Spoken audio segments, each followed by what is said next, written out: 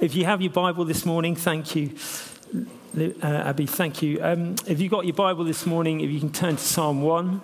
Don't worry, if you haven't got your Bible, the words will come up on the screen behind me. This feels a bit tall for me, so I'm going to lower that down a bit.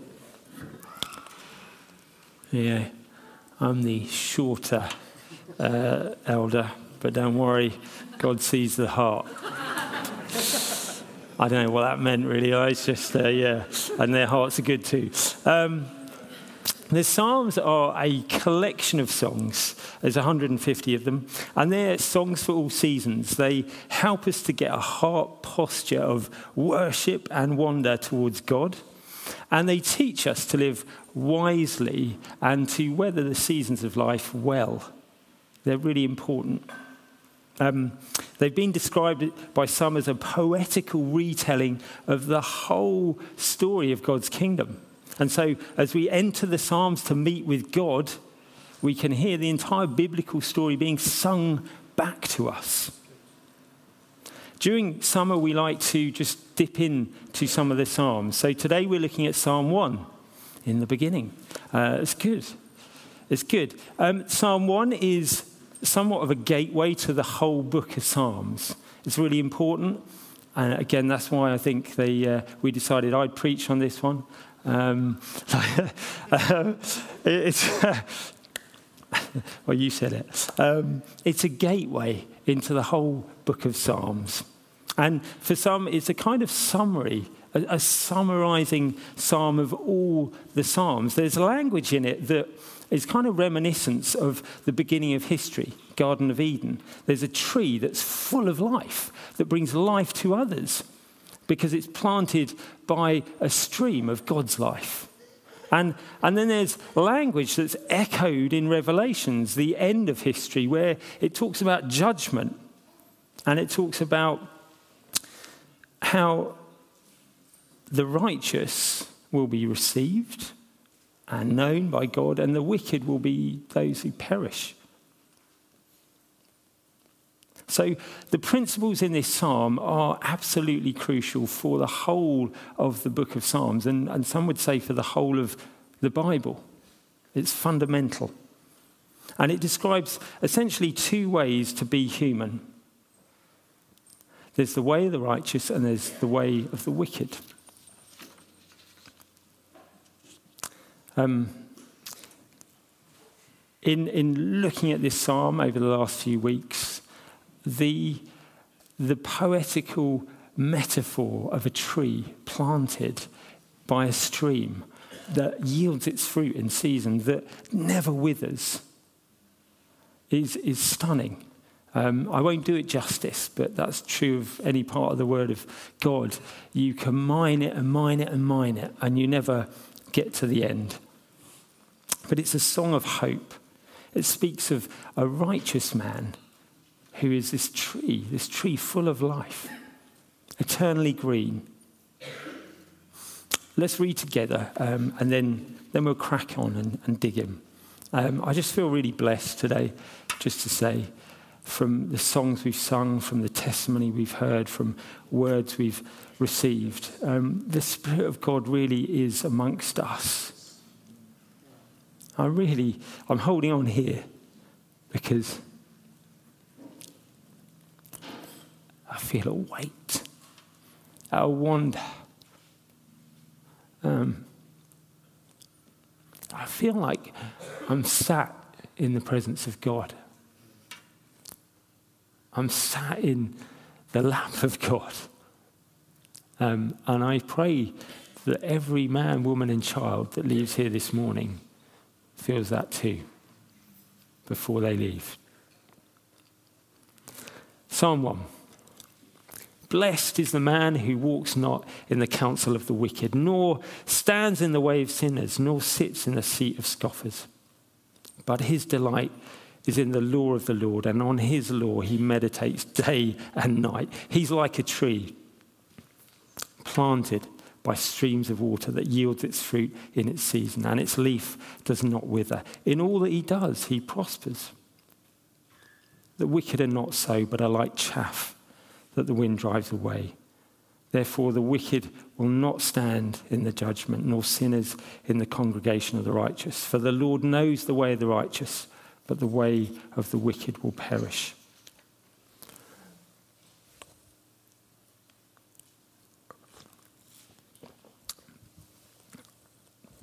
The title of the sermon today is Blessed. Blessed. Say blessed. Blessed. Blessed. You might say blessed, blessed. This word is ashrei. It means to be joyful and fulfilled, to be truly happy. So the psalmist is essentially saying, happy is the man who. Yeah? It's a way of describing the evidence of God's abundance and God's grace upon somebody, of how good it is and how desirable it is to receive the blessings of God. Look, there he goes. He's really happy. He's truly happy. He is blessed by God. That's what the psalmist is doing. He's pointing us to look at this righteous one and say, that's what it looks like. So here you go. For the cynical, happiness is possible. Happiness is possible. That's the first obvious. Now, you might not think, wowee. Okay, but we live in an age, we have done for hundreds of years now, but we live in an age of empirical investigation, scientific evidence, and technological advance. There's data, lots and lots of data, not my thing.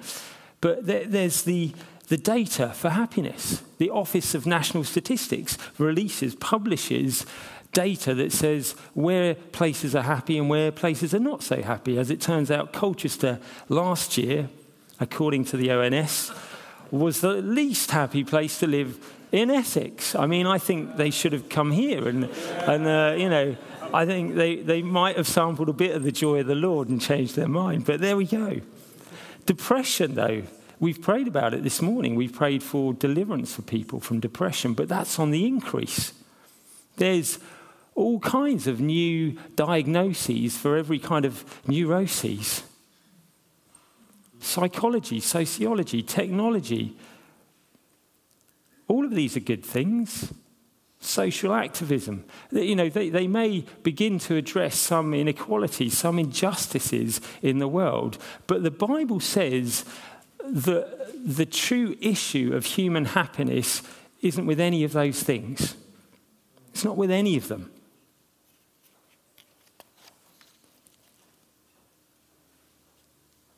The Bible says the blessed man, the happy one, is like a tree planted by a stream. It doesn't wither. If a tree's planted by a stream, it can weather drought and it won't dry out. It can weather tough stuff in life. I just want to say from the outset, for anyone who's not a believer, or if you're a new believer maybe, Christianity is not come and see and taste and see how easy life can be. Jesus said, in this life you will have trouble. And for sure, if you follow Jesus, you'll have all kinds of trouble that you would not have had if you didn't follow him. I'll just wait a moment to see if anyone wants to leave now.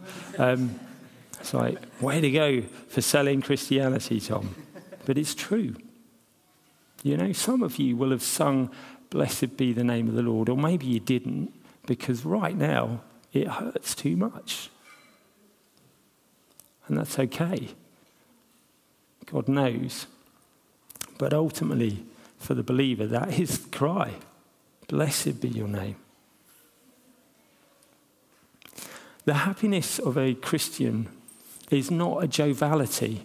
It's not like, Tom, he's always such a happy guy, always laughing, always joyful. It's not that. Jesus himself was a man of sorrows. I can tell you now, in the 20-odd years that I've been a believer, I've cried way more than I ever did before. Way more. Over my sin, over the sin of others, over God's goodness to me. It's staggering. but I've known a joy that's way deeper than anything I've known before, than anything the world can offer me. The truth is there are, notice in this psalm, the tree that's planted by streams, it yields its fruit in season. There's seasons. It goes through seasons. There's seasons where there's not fruit in your life, where there's autumn and winter. Winter's hard, cold, wind blows strong. But those times are designed so that we drive our roots down deeper into God, deeper into his word, deeper into the stream, as it were. I was massively encouraged this week when I got a text message from a brother, and he'd been really sick, really poorly, laid up in bed for 2 weeks, wiped out. And he said, I've just been needing one word from God, one word. I need, and he found himself at 3 o'clock in the morning praying, Lord, would you lead me by still waters? It's like a cunning plan. That's in the Psalms, isn't it? Yes, it is. Lead me by still waters. And God answered that prayer in a beautiful way, a beautiful way. He wasn't healed then and there, but he was comforted. He was healed a couple of days later. He was, I just so encouraged a brother sharing a testimony of how in hardship, in suffering, his desire was actually to root himself in the Word of God, to meditate on the Word of God as best as he could. Psalm 1 says, a truly happy person is happy because he knows a joy and fulfillment that runs deeper than his circumstances, because he's rooted in something other than himself and because he knows where he belongs. Do you know where you belong? I want to ask you a question. I want you to ask yourself this question this morning. And it's this. It's really profound. Am I truly happy? Am I truly happy? Fundamentally and consistently happy, come what may. My sister, Bethel, she spoke about that this morning. Even in sorrow, they knew a joy.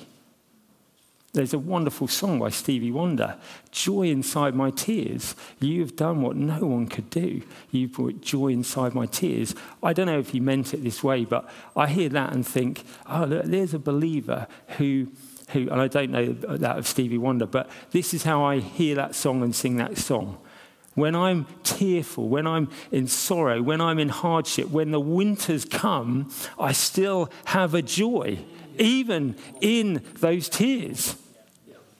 Because I'm rooted in something other than even me and my happiness. I'm rooted somewhere. I've been planted. Am I truly happy?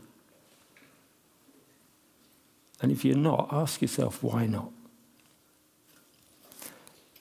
Your answer to that question depends not really on your circumstances, but on your choices. Not on what rains down from you above, but where you're rooted, where you've been planted, where you sit.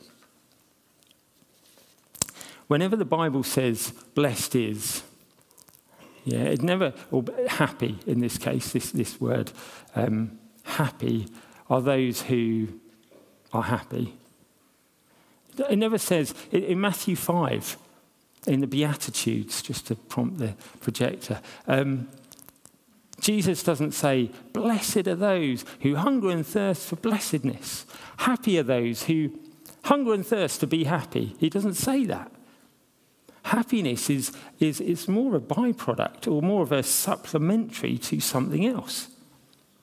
Jesus says that ultimately those who are poor in spirit, those who mourn, those who are meek, those who are hungering and thirsting for righteousness, they are happy because they hunger and thirst for righteousness. They get happiness thrown in.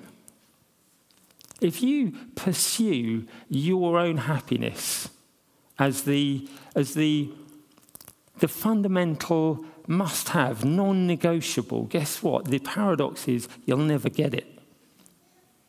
If you want that perfect husband, that perfect wife, if you want that amazing career, if you want that stunning house that everyone's like, oh, I'm so jealous of that. If you want incredible holidays, if you want a life of fun, joy, and ease, if you want to be happy, the Bible says if that's your primary focus, it'll always elude you. Always elude you.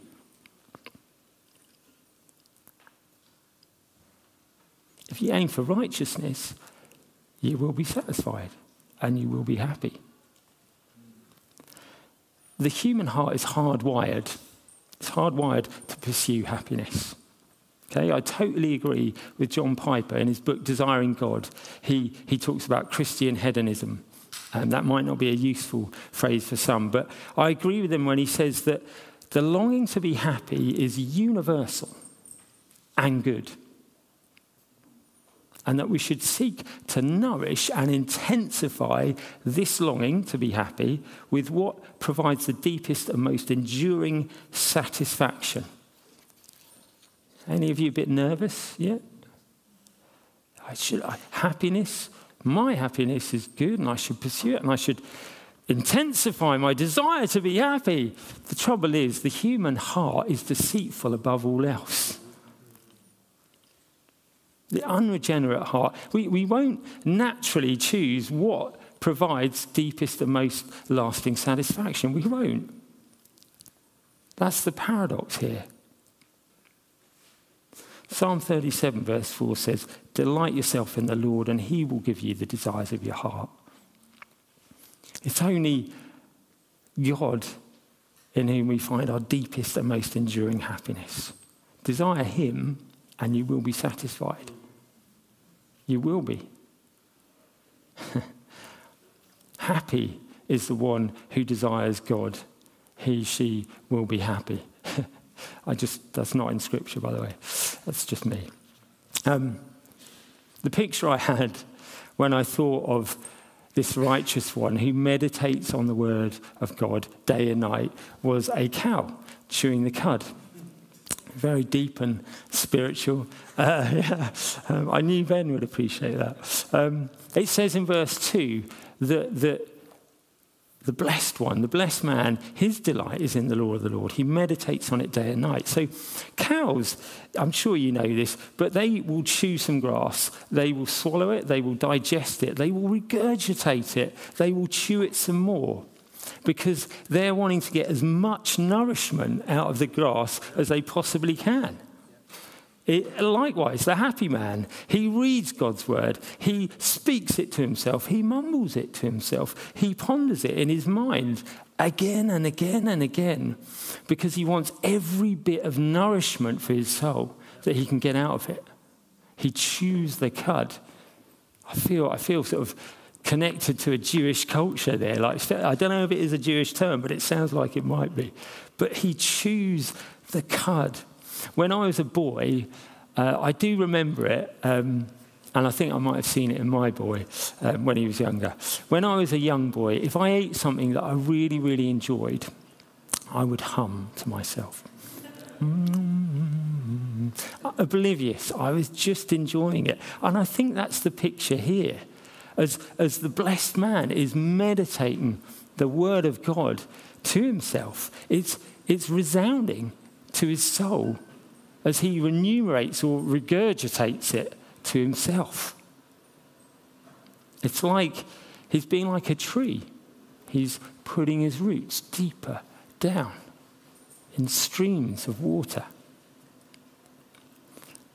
When you do that, you start to appreciate that all of Scripture is God-breathed. It's profitable for many things, for correcting, for reproofing, for teaching, for leading us in righteousness, and ultimately leading us to Jesus Christ for salvation. It equips us for good works that God, your Father, planned in advance for you to do. It's stunning. Are you meditating on God's word? like that? Do you read his word day and night? Day and night? What? Yeah, the psalmist is talking about somebody who meditates, who chews the cud day and night. It's not even just breakfast, lunch and dinner. It's the midnight feast as well. Full on. I'm not giving children permission to have midnight feasts, unless it's with scripture. I don't believe your mum and dad would tell you off if they caught you in the middle of the night with a torch reading scripture. But that's the picture. Morning, noon and night. Are you delighting in the Bible in that way? Or are there other things that you prefer to meditate on? Other stuff that we fill our minds with, that we speak over ourselves. In verse 1, it says, blessed, happy is the man who walks not in the counsel of the wicked, nor stands in the way of sinners, nor sits in the seat of scoffers. See, we have to start with the negative before we go into he's like a tree planted. And what it's saying here, what the psalmist is saying, what Scripture is saying here is that this one who's like a tree planted by streams, he's not he's not having a mind that's worldly. He doesn't think like the world does. He's not going to be influenced by the way the world sees things. He's not going to take counsel or get advice or wisdom from what the world says. His counsel is in the Word of God, ultimately, and with brothers and sisters of God. He doesn't stand with sinners. He doesn't identify with sinners as being one of them. He doesn't live like they live. And then it says he doesn't sit with scoffers. Now, in the ancient cultures, and still some cultures now, sitting is about where you belong. I can't squat any deeper than that without having a moment. Where you sit, if you sit in a chair, you're all sat in a chair, okay? It takes your weight. It has you. It's got you. Whatever you sit in has you. And this culture is saying, wherever you sit, that's where you belong. So the blessed man he knows where he belongs. He belongs with the congregation of the righteous, not with the wicked. Now, if you're like me, you might be tempted to think, maybe you're not like me, and you might think, Tom, I think we're heading to a holy huddle here. This is, you saying we shouldn't have The righteous man is separated from the wicked. He is separated. But it's not to say that he has nothing at all to do with the ungodly. Jesus himself, right? He very famously would freely invite himself into some very shady, culturally shady situations and parties, hang out and mix with blatantly ungodly people. So much so that those who had the appearance of godliness would be like, there he is, friend of sinners. That's him. He could take it. He was all right. The point is, Jesus testified to sin, to righteousness and judgment. And if you're a follower of Jesus, that's your calling. Not to separate ourselves from the world and people in it, but actually to witness of Jesus. We've been doing that this morning in our sung worship and in sharing pain, real, serious suffering. But Jesus. But Jesus.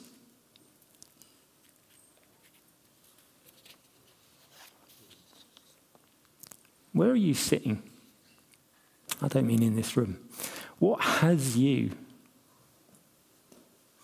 Are there things in your life that you need to turn from?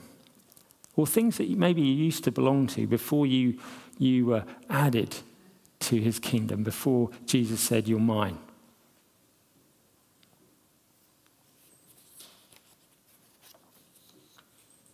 If you want to be truly happy, you need to know where you're sitting. In 2 Corinthians, Paul wrote to the church at Corinth. and he describes a few of the things that he and his companions have been through. He says, we are afflicted in every way, but not crushed. Perplexed, but not driven to despair. Persecuted, but not forsaken. Struck down, but not destroyed. That's full on. That is full on. But you see, Paul's point here is that for any Christian, really, like a tree that's planted by streams, there's a joy that runs deeper than what happens to us. There's a joy that runs deeper. So you're not crushed when afflictions come. You are not driven to despair when things do not work as you hoped. You're not destroyed when you are wounded for the Lord. Can I ask you this? When things don't go as you hoped, are you crushed? I mean, we've heard this morning of what Bethel and Fanny went through. And it's a wonderful testimony of God's grace and faithfulness and healing and who knows. Thank you and well done. Thank you, Lord. Many of you are going through tough stuff even now. Some of you have been going through hardship for years. When tragedy strikes, do you despair?